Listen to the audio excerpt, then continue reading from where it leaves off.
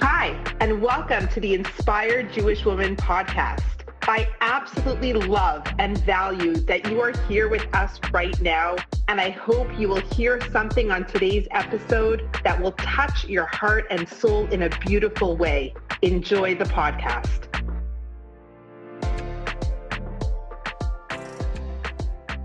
Hi, everyone.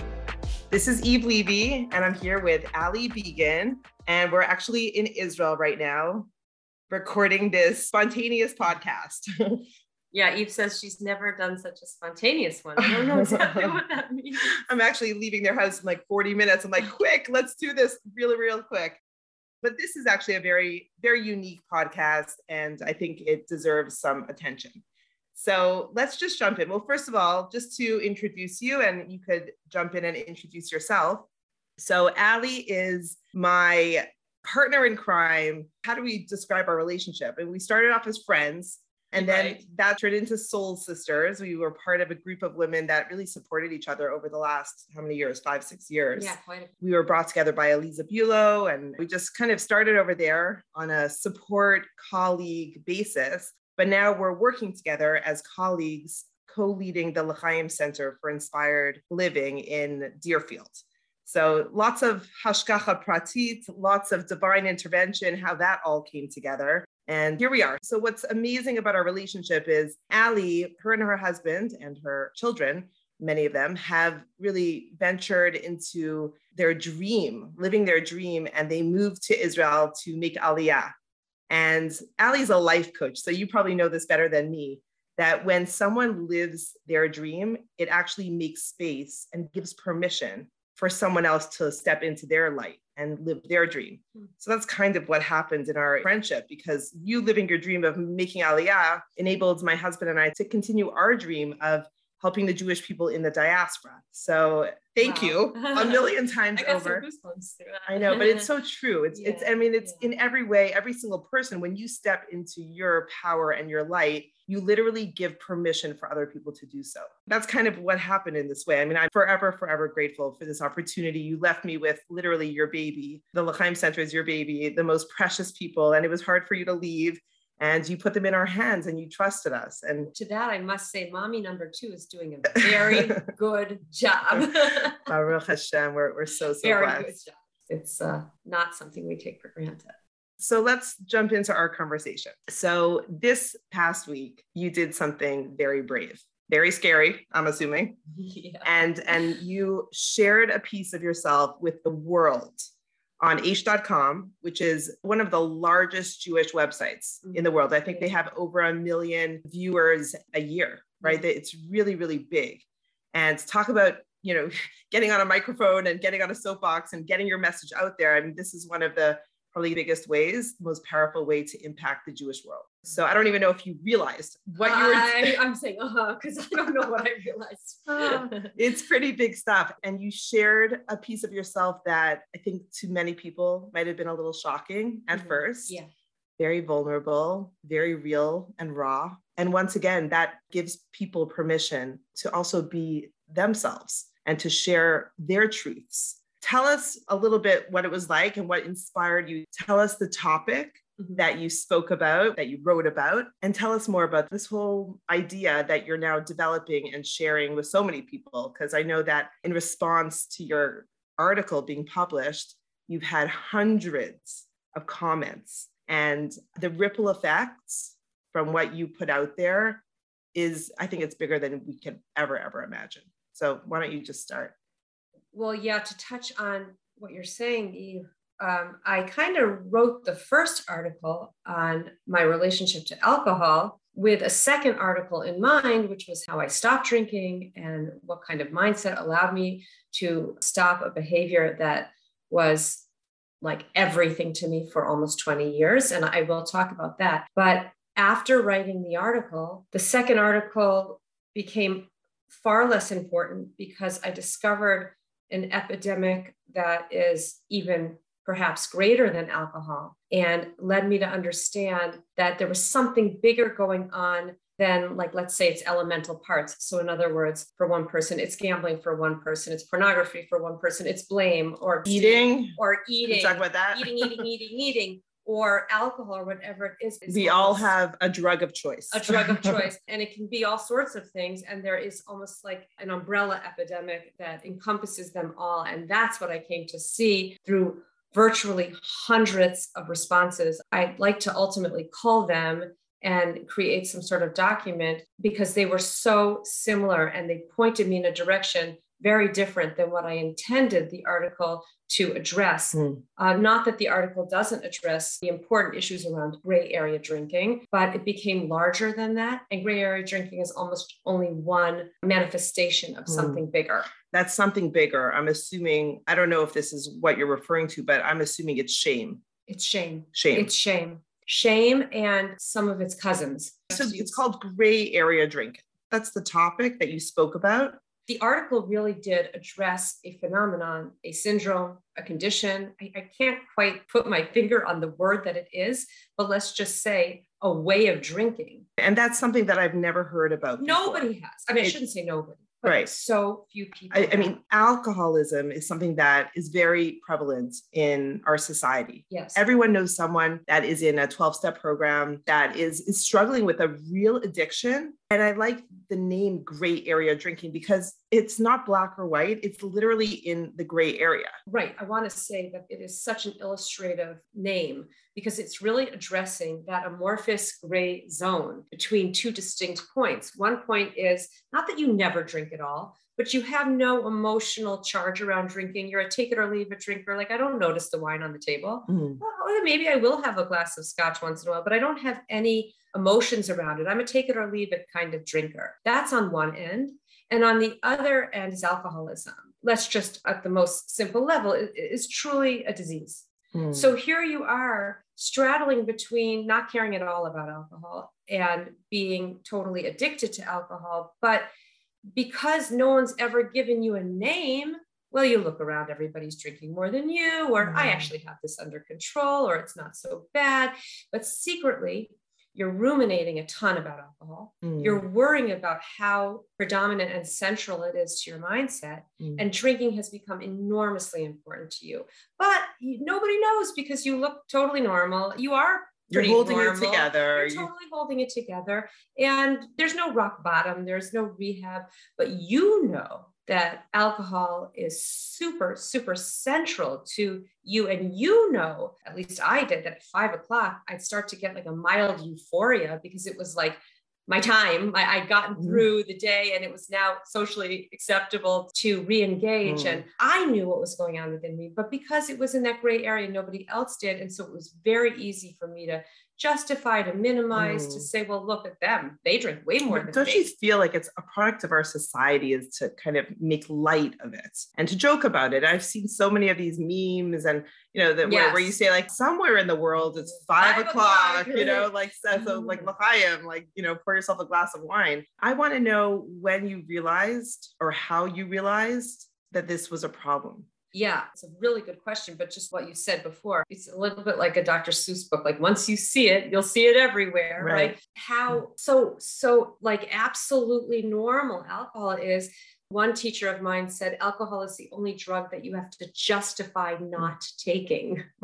It's so normal. It's like fun, you know, it's connection, it's enjoyment, it's pleasure, it's relaxation. And it's also in Judaism, embedded in it. It's Kiddush, Friday night, Purim, Simchat Torah, like there's definitely a lot of letting go, like in its right place and time and within reason and balance. But I just know that from our experience with having many people come to our home for Shabbat, and we do have a sensitivity that sometimes someone will come to your house and they won't even touch grape juice because this is a very big issue for them. And if you start, you might not be able to stop. I think that's the important point. And that really is one of the central definitions of gray area is that you don't have a regular relationship to alcohol. So the smell and the taste and even the anticipation of the cold white wine or whatever it is, they have a tremendous charge to them. And that's why your sensitivity is absolutely smart. Although I think for me personally, it's very important to me that people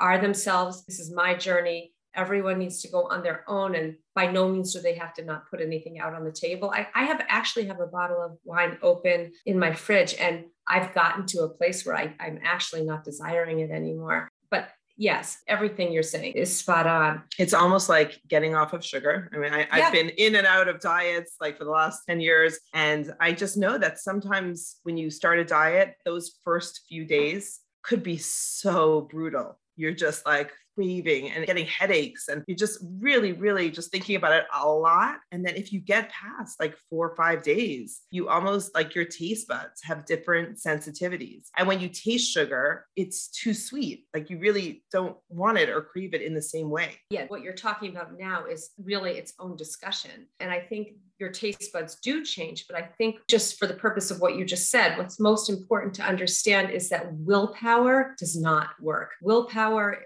or what we call white knuckling, which is I want sweets, I want sweets, I want sweets, I can't have the sweets. In essence, what the mind is saying is my higher value is to not eat the sweets, but I am so miserable. Oh, wow. So in other words, I want something that's making me miserable. I want something that not having it is making me miserable. So what I've learned is willpower is like a muscle. It's a finite thing. It peters out. And when it peters out and you're triggered, you'll re-engage with that substance, whether it's a cupcake or it's a drug or whatever it is. And then all the shame that comes with it. And what do we do when we're ashamed? We eat more, we drink more. Willpower is a problematic attempt at shifting your whole life. And what I really have learned, and I don't think this is the topic for the podcast, but just in a quick nutshell, is that letting go of willpower and really understanding that the way to really overcome anything to the point where you actually don't want it anymore starts with learning. Learn what that substance does to your brain and body. Learn the science of it. Learn what it does to your psychology, how it gives you like an artificial dopamine rush that lasts for a matter of seconds. And then the depressant that inevitably comes and forms all sorts of negative associations that lead you to feel bad about yourself, that leads you to another, re-engagement with that substance. So like, as my friend says, play the tape forward. Play forward what it feels like when you do anything that's hurting you. You get the mild euphoria of anticipation, you get the adrenaline rush, the dopamine rush, partaking, but then play the tape forward and think about all that comes with it. So the first thing is knowledge. Learn the science, learn what happens to your body, your brain, your psychology. The more you learn, the more the second part of you shifts, which is your emotions. You stop wanting it as much, and then you shift your behavior. In other words, willpower is I'm running every day, starting tomorrow. But what we're talking about now is first learn what running will do for your body. First learn what running will do for your depression, about how it will raise your endorphins. Learn the process. It will shift your psychology. And knowledge is power. Knowledge is power. So we really move from knowledge to emotion to action. Nice. So tell us a little bit about who inspired you, as she's a friend of both of ours, and what it was like. You were probably contemplating this for a while, because it was Katie who was it about a year ago? Katie Asner is she's a great friend of L'Chaim Center, a past participant on the Momentum trip. And about a year ago, I'm not sure when it was, I remember seeing on social media, she started talking about quitting alcohol. Yeah. My gut reaction was, you're an alcoholic? Yeah. And she tried to explain, no, I'm not an alcoholic, but I do drink a lot and I like it and I rely on it and I'm pulling myself away from it. That was the first time I have heard of such a concept. That's right. Katie, I hope I can speak for you, because nobody can speak for another person.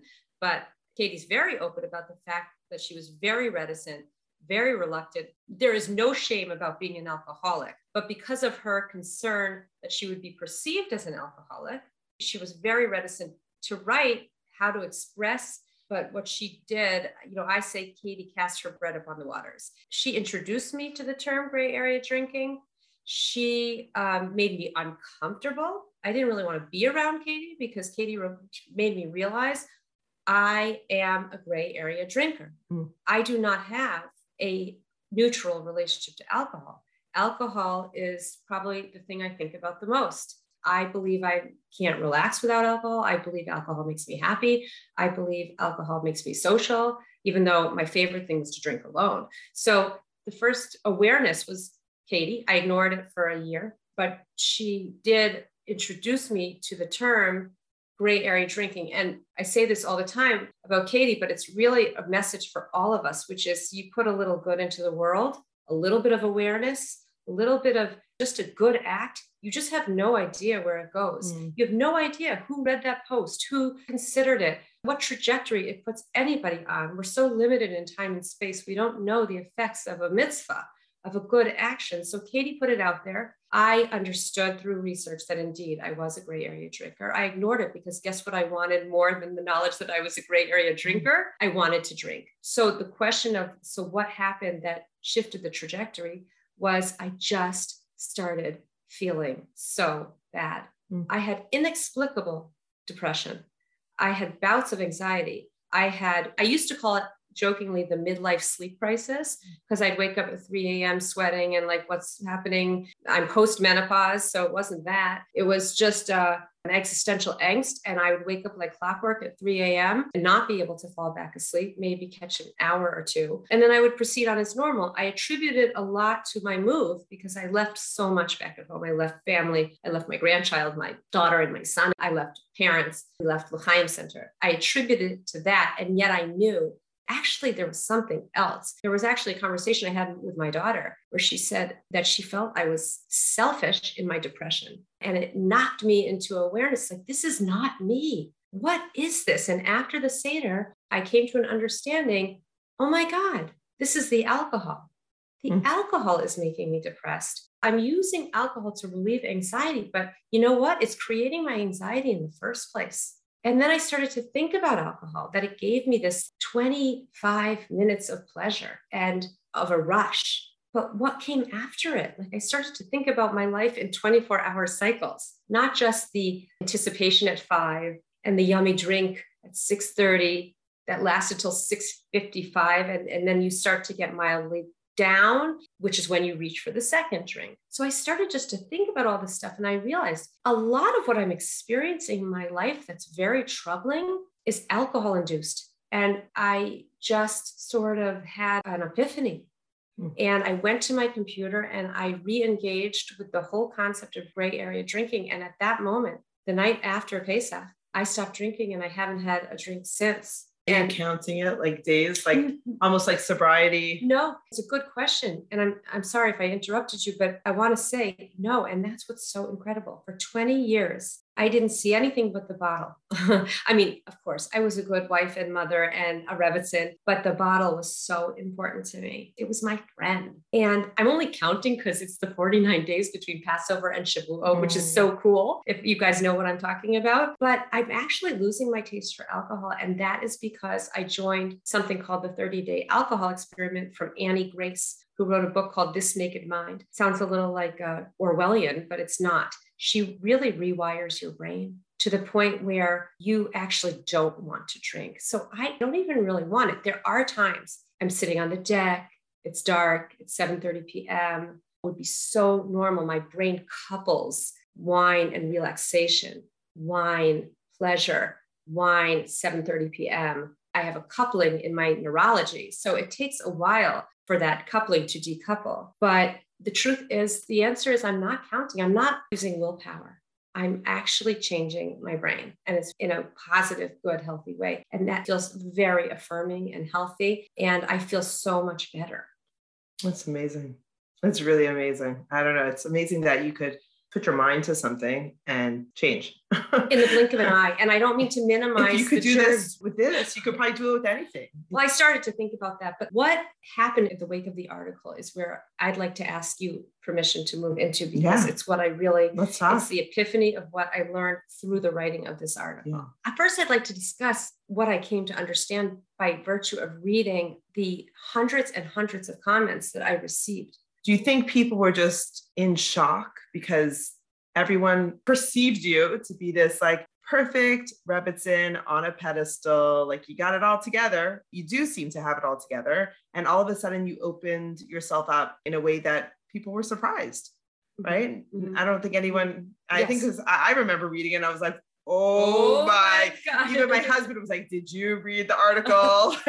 We were on the bus when we got it, and all the ladies from Deerfield, we were all like texting each other, like, read this article that Ali just posted. Like, I think there was an element of surprise and awe in how real you were, your vulnerability, your authenticity. It's not so common to find that. Brene Brown talks about it a heck of a lot, and we're obsessed with all of her teachings.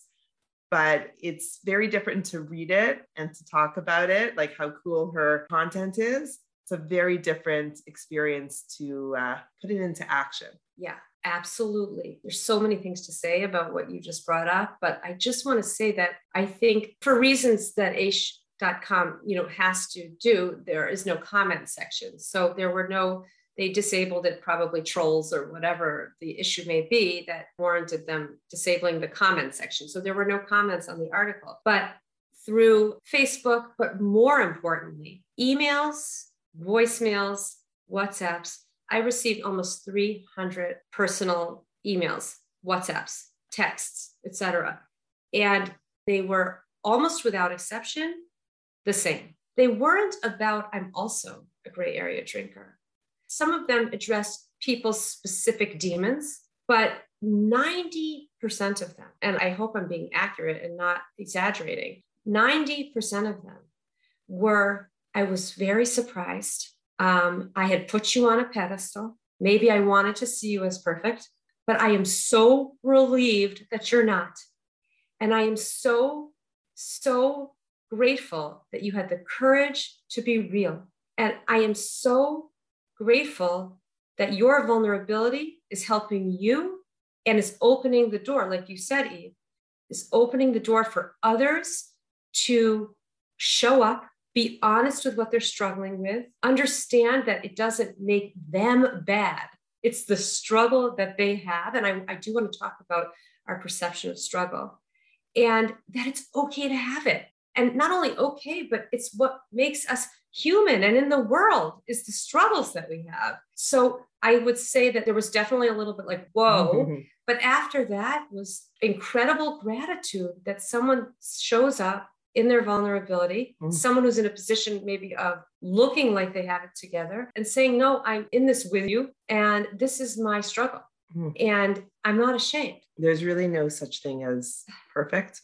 I believe only God is perfect. I do believe God is perfect. Right. But human beings are perfectly imperfect. Exactly. And that once we could realize that and stop pretending, right. It just, as we said in the beginning, it gives permission to others to be okay with themselves and takes away the shame. We don't have to carry all that shame and guilt and pain and regret and remorse. I mean, we're good people, I think, and we all want to grow, but we get stuck. We get stuck and I'll never be that and I'll never get there. And that is a shame because, well, maybe we won't ever get there, but as long as we're growing and putting one foot in front of the other and becoming better every single day, I think we're doing well. Exactly. And that's where it's a shame. That's a shame when we don't know that, but we don't know that. And, I was talking yesterday with my dear friend, Ilana Callan, and we were talking about shame. And we had such an interesting conversation because I want to share with you just a little bit about where the world got totally off track, is that God is perfect, but he makes us perfectly imperfect.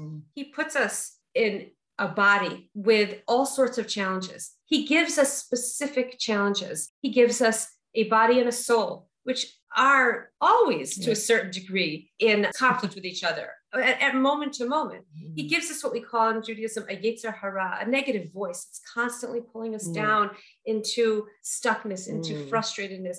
He creates us this way because we are meant to struggle. That's only our inner world, but we also have all of our outer circles, like the family we were born into, the financial situation, the society, or at the time, like sometimes I feel like, why wasn't I born in a different era? Like, this is a hard one to be born into. This is hard. I think this is empirically a hard era, but it's true. And it's really custom designed. It's custom designed for you. But the thing is that we love that in theory. We talk about that in theory. But when it comes to people's real struggles, that's where people start to hide. And that's what I think people were so grateful for from the article is, in theory, body, soul, struggle, imperfection, becoming godly through working on our imperfections, struggle, etc. Those are great in theory. But when it comes down to the real thing we struggle with, we feel we need to hide. And what shame really is we take that thing, we go into hiding. And instead of looking at it for what it is, which is, I am a soul, I am in my essence beautiful and pure, and I have this struggle, and I can bring it to the world. I can talk about it. I can bring my vulnerability to trusted people. I can discuss it because it's not me. It's my struggle. But shame is where we take my struggle with alcoholism, with food, with resentment, with obsessive compulsive thinking, with pornography, with gambling, you name it, right? And instead of saying, this is my struggle, we say, this is me. I am deficient. I am inadequate. I am not okay. And that's the shame that leads us to go underground and go into hiding. And like you said, Eve, it can be also something in our external world. My sister went to jail, or my, whatever it is, something that happened to me in my external world. Or my parents didn't give me enough love. My parents didn't give me enough love. I was molested. Right. You could literally carry that story your entire life and almost hide behind it. And you could be a prisoner to it. Not you can be. We are. We are. We are. I know. And it is important to understand that we're wired to keep ourselves safe, to keep ourselves like protected. And so sometimes we put up an armor that really kind of does serve us when we're young to keep us, getting us the love that we need. But then we schlep that into our adulthood and we keep all the stuff inside. We keep all the feelings of inadequacy aside. And to add to that, we live in a culture of a curated image of oneself, of this perfectionism. So instead of saying, oh, yeah, God made me, put me in an imperfect world with a set of challenges. And yeah, I'm meant to struggle. And what's your struggle? This is mine. We're all in it together. We're all on the journey together. I think this landed so strongly because our generation right now, I would say the last 5 years have changed so dramatically with the power and the pitfalls of social media and what it's doing to people, that people are literally living through their highlight reel. And that's all they show the world. So I think everyone is a little depressed because you're only seeing the most incredible lives and vacations and good hair days and whatever it is that you're seeing in all the people around you, which is not the truth. It's, I call Facebook fake book. Yeah. I once heard a phrase, when you go on Facebook or Instagram, you're comparing your insides to somebody's outsides, your inner world of feeling inadequate, feeling frustrated with yourself, with someone's curated external image of perfection. Right. And I know we were talking about watching, we're not going to have time to do it together, but this new Netflix series that came out called Inventing Anna, which is basically a tragic story of a person that literally created a false identity, like so much so that she probably believed it. And there's like not only an escape, but it's like you're literally living in an alternate reality. Like that's not where we want to be. No, we want to be in the present, in our bodies, in our lives, understanding that our struggle isn't us. By the way, that is a tool of what we call our Yetzer Hara, of our inner critic, of our gremlin, of the voice inside of us. It mutates. This is my struggle. Let's say I struggle with, let's say, pornography. So this is my struggle. I have a struggle to go in this direction. This is my struggle. The inner critic takes that and mutates it to, I am disgusting. I am bad. And once it goes from I'm engaged in this struggle to I am this struggle, that's what creates shame, which creates going underground and secrecy. But most importantly, it creates isolation, loneliness, perpetuating itself continuously. But what that really does is it creates individuals who might be physically together, or at least together on the internet or whatever it is, but they're all living in their own unique, lonely universe of shame. So what I've come to understand is that Brene Brown really had it right. Vulnerability, courage. It doesn't mean you have to write my H.com article, but just to have a trusted friend and to look that friend in the eye, like I'm looking at Eve right now, and to say, this is my struggle. I am good. I'm godly. I am literally a piece of God himself invested in me. I am great. This is my struggle. And there's no shame in bringing it into the world, or even in this conversation with you, in order to engage with overcoming it in my own way. And by the way, instead of saying like, I am my struggle, because that's what leads to shame, which leads to underground, which leads to psychological loneliness and alienation and a sense of being different from people, when in fact, we're all on some level experiencing this very thing. I want to add just a Jewish component to that, is about the soul, that no matter what we go through in life, no matter what we do, what mistakes we make, our soul remains completely pure and completely tethered to God. Yeah. There's nothing that could taint it or dirty it. There's no mistake that is not forgiven. God cleanses our soul, puts it lovingly back into us every single day. Right. There's like no space. If you really think about it, there is absolutely no space for low self-esteem. No. Because God loves us. What? We're not going to love ourselves. We're not going to believe in ourselves. He's saying, here you go. Have another day. I'm cheering you on. I'm your biggest fan. So important. And something that we learned on this past trip that I just came out of, Neely Cousins, who is our trip leader, she spoke about parenting. And there was something incredible that she said that I really want to take home and be more mindful about. She said, instead of saying words like, come on, guys, you're late. Oh, don't be so lazy. Don't, get your shoes on, like just all the messaging that we're constantly telling our kids. Yeah. All they're hearing is late, lazy. Yes. You could do better. Like right. All they're hearing is that word. And maybe we need to change the narrative. Maybe we need to change our wording. So we're saying, we want to be on time. You could do this. I can do this. Yeah. So it's almost like this is how we could talk to ourselves in a loving way, the way that you're describing. But I think we could bring this into all the relationships in our life. Absolutely. Yeah. I think there's a lot of work that we could do. I would like to say to that point that you're saying is that, like, as it says in the Torah, mitzvah goreret mitzvah, like success breeds success. Right. The minute you move from shame to vulnerability, where you say, this is my struggle and I'm put on this earth to wrestle with my struggles. By the way, the word Israel literally comes from the verb to wrestle with God. Right. We are wrestlers. We're meant to. In theory, it sounds so interesting. Oh, cool. Yetzer hara, body, soul, really cool. But when it comes down to the nitty gritty of the struggle, we don't want to talk about that. That's not okay. It goes into hiding. So I love what you said about what Neely said, because it's all about shifting the culture really to the opposite of shame, which is not having it all together. It's, this is my struggle. And Hashem Hineni, like God, I'm here. Like I'm in it. This is all well and good in theory. Let's like just activate it. So there's two things that I think are very, very helpful. One is find one trusted friend, or maybe it's a sibling, or maybe it's a spouse. It might even be you and your mirror. And ideally finding, one person who's got your back and who you feel safe with.